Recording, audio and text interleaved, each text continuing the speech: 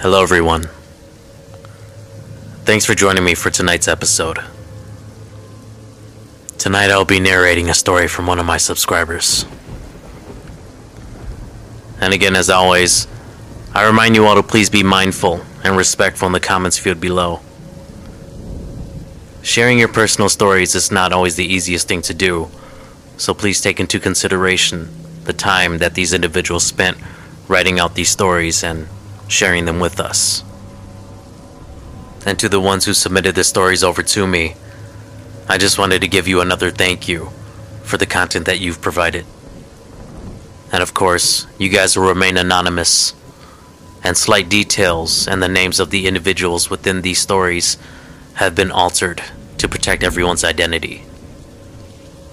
So please sit back, put on a good pair of headphones or speakers, and let's begin. In the year of 2016, I remember one morning getting ready to go to school like usual. My sister and I went to the bus stop, but then she noticed something moving in the bushes. Now, the area that we lived in was up in the mountains, and it wouldn't have shocked me if there were actual wild animals roaming in the neighborhood. But even so, curiosity got the better of us, so we decided to approach the bushes anyway. Luckily in our case, it was just a little kitten, and a cute one too, actually. It was all black with white spots. It looked up at us and started meowing. It was the cutest thing. And then I heard our school bus approaching our stop. With not many options at that moment, we decided to leave the kitten alone, got on the bus, and headed for school. As I sat next to my sister on the bus, we both agreed that maybe this poor kitten had just strayed too far away from its mother and had gotten lost, but hopefully the mother wasn't too far away, or so we hoped. However, once school had ended and we arrived back at our bus stop, we noticed that the kitten was still there in the same bushes, meowing and crying like it had been earlier. But now that we both had more time, since it was after school, we examined the kitten a little bit closer. And to our surprise, this poor thing, it had no eyes. And though rather strange, my sister and I didn't think too much of it at that time. I mean, we both felt bad for this cute kitten. So my sister had crept down to pick it up from the bushes. It continued crying, but we were able to calm it down by petting it and talking to it gently as we walked home with it. Now, I love animals, and I have nothing against cats. However, there was something odd about this kitten that I couldn't quite pinpoint at that moment. Even so, I felt obligated to help it, now that we've chosen to get ourselves involved. When we arrived at home, my sister decided to tell my mom about the kitten and the situation with its eyes. My mom freaked out a bit, saying that it may have lost its eyes due to a disease or it was bad luck, and for us to send it back to where we found it. We both whined and refused. I still don't know how we did it that day, but we did eventually convince my mom into letting us keep the kitten, and we also kept it in the house with us. I remember how excited we both were.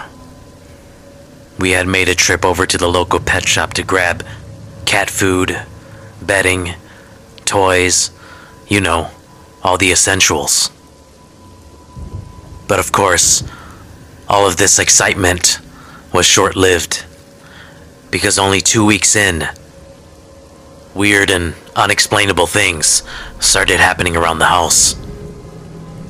For instance, during some nights, I remembered hearing loud thumping noises coming from the end of the hallway that was then followed by fast scattering footsteps. And then, on occasion, there were nights where I heard a lower toned voice mumbling from the other side of my bedroom wall, but I can never make out the words. The sound of the voice was also way too low to be considered a female voice. And the only ones who lived in this house at the time were my mom, who was handicapped, my sister, and then, well, myself. Neither of us could have produced that sound, nor would any one of us be up past 12 to 1 a.m. And to make matters worse, the thing that made all of this even more creepy was that damn kitten was meowing in the background of all of this. The scary kind of meowing that kind of sounded similar to a human baby. I mean, that's the best way that I can describe it. The thought of the sound now, even, is unnerving and chilling to me. Not too long after this, there had been another weird event that had occurred. It was a Saturday morning. I had walked just down the hill from our house over to these apartments that my cousin lived in. My cousin and I were catching up on the balcony of their apartment complex, and I could see the back of my house from where I was standing. It wasn't long until we heard screams coming from the direction of my house. And without a doubt, I knew that it was my sister because I've heard her scream like this before. I quickly ran back home, noticing that the front door was wide open. I saw that the neighbor's kids were standing there with my sister in front of the doorway, all just terrified, not moving. I questioned my sister what had happened, but she didn't answer me.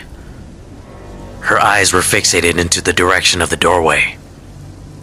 I had to nudge her lightly for her to finally snap out of it. It wasn't until all of the neighbors' kids, including myself, had decided to walk back into the house with her that she started to talk. According to my sister, she had been in the house playing with the other kids when all of a sudden she had mentioned about our kitten, and that's when shit started going crazy. All of the cabinet doors in the kitchen were opening and slamming violently, but there was no one in the kitchen, so therefore there was no explanation whatsoever of how all of this could have happened. That's when my sister screamed and everyone ran out the door. Now, I wasn't there to witness all of this, but I could tell by the fear instilled in the eyes of these other kids, and this was enough to convince me that my sister wasn't playing. I also felt the unsettling atmosphere of the house at the time. I then walked into the kitchen and saw that all of the cabinet doors were definitely open, even the ones way up top. These were way too high for us kids at the time to actually reach without added effort. I mean, if you wanted to pull that kind of prank, that is. And this just made me believe my sister even more. After this incident, as you can imagine, we made the decision to let the kitten go. Also because my mom just couldn't stand having that kitten in the house anymore. Luckily for us, this was the right decision, because after we did so, nothing else happened moving forward. But I still think about this incident from time to time.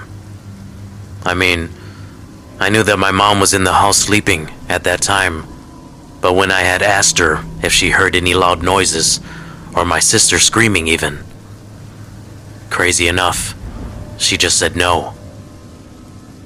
My word of advice: don't pick up stray kittens with no eyeballs and bring them home.